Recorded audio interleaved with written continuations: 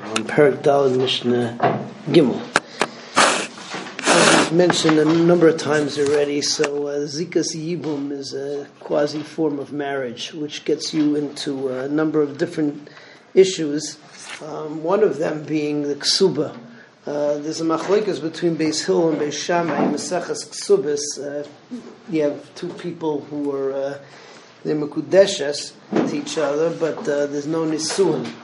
So what happens as far as the ksuba? For instance, if a woman has a field and the man goes ahead and sells the field, so if there's an nisuin, so he's not really allowed. He's not allowed to do that. The kiddushin, everybody agrees that if he does it, it works. But the question is, are you allowed to? You're not allowed to.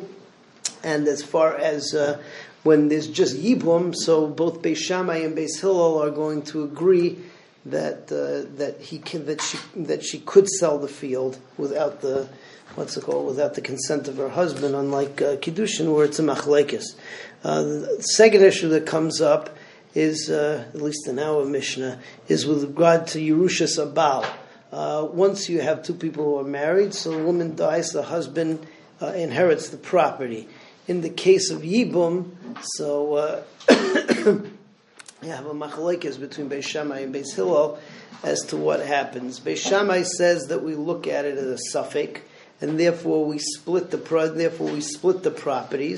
Beis Hillel says is that the nechasim remain in their hazaka, which means that the money of the ksuba Messiah zuz, if she was already married, so it's meya zuz. So that money remains in the rishus of the Baal, remains in the rishus of the family of the Baal. But the properties, Nechsei Malug, and according to some, the Nechsei Tzon Barzel also, so that remains in the family of the Isha, and that's Mishnah Gimel. So Shomeres Yavam, Shenaflu Nechasim, so you have Shomeres Yavam, and she got Nechasim. So Beis Shammai, Beis Hillel, Maidim Beis Shammai, Beis Hillel, Shemocheres V'nosenes, that she can sell them, she can give it as a matana. V'kayim, and it works. V'kayim is not the chiddush, in Kedushin it works also. It's just that in Kedushin, so the machlokes is whether she can sell those properties, since you know that she's going to be entering the marriage soon, and the husband is going to get rights to use her properties, eat the peiros. So is she allowed to sell it? Mesa, if she dies, mayasu b'ksubasa. So what happens with the ksuba? And with the nechasim, nechsei mulug, nechsei tzon barzel, that are written into the ksuba. So Beis Shammai, I remember Beis Shammai say yachloku, you split it all. Yorshei Abal and Yorshei Av, which is the Yorshim from her side and the Yorshim from his side. Beis Hillel, I remember nechasim b'ches kasam. The nechasim remain in their previous status. Ksuba, the money of the ksuba, b'cheskas Yorshei Habal, because usually the husband is the one who has to pay out the ksuba, and since over here the live brother is taking over for the dead brother, so the money stays in that family. Nechasim hanechnasim v'yitzim ima b'cheskas Yorshei Av, and the properties that go in and out with her, the properties she got from her father's house, so that remains in her father's family. It remains in her family. So that's Mishnah Gimel. Mishnah Daled says that once Yibum is done, so it's not that she's semi-married to him. She's entirely married to him at this point. If she wants to go out, so she needs a full-fledged get. The dinim of machzer gerushasei apply to her.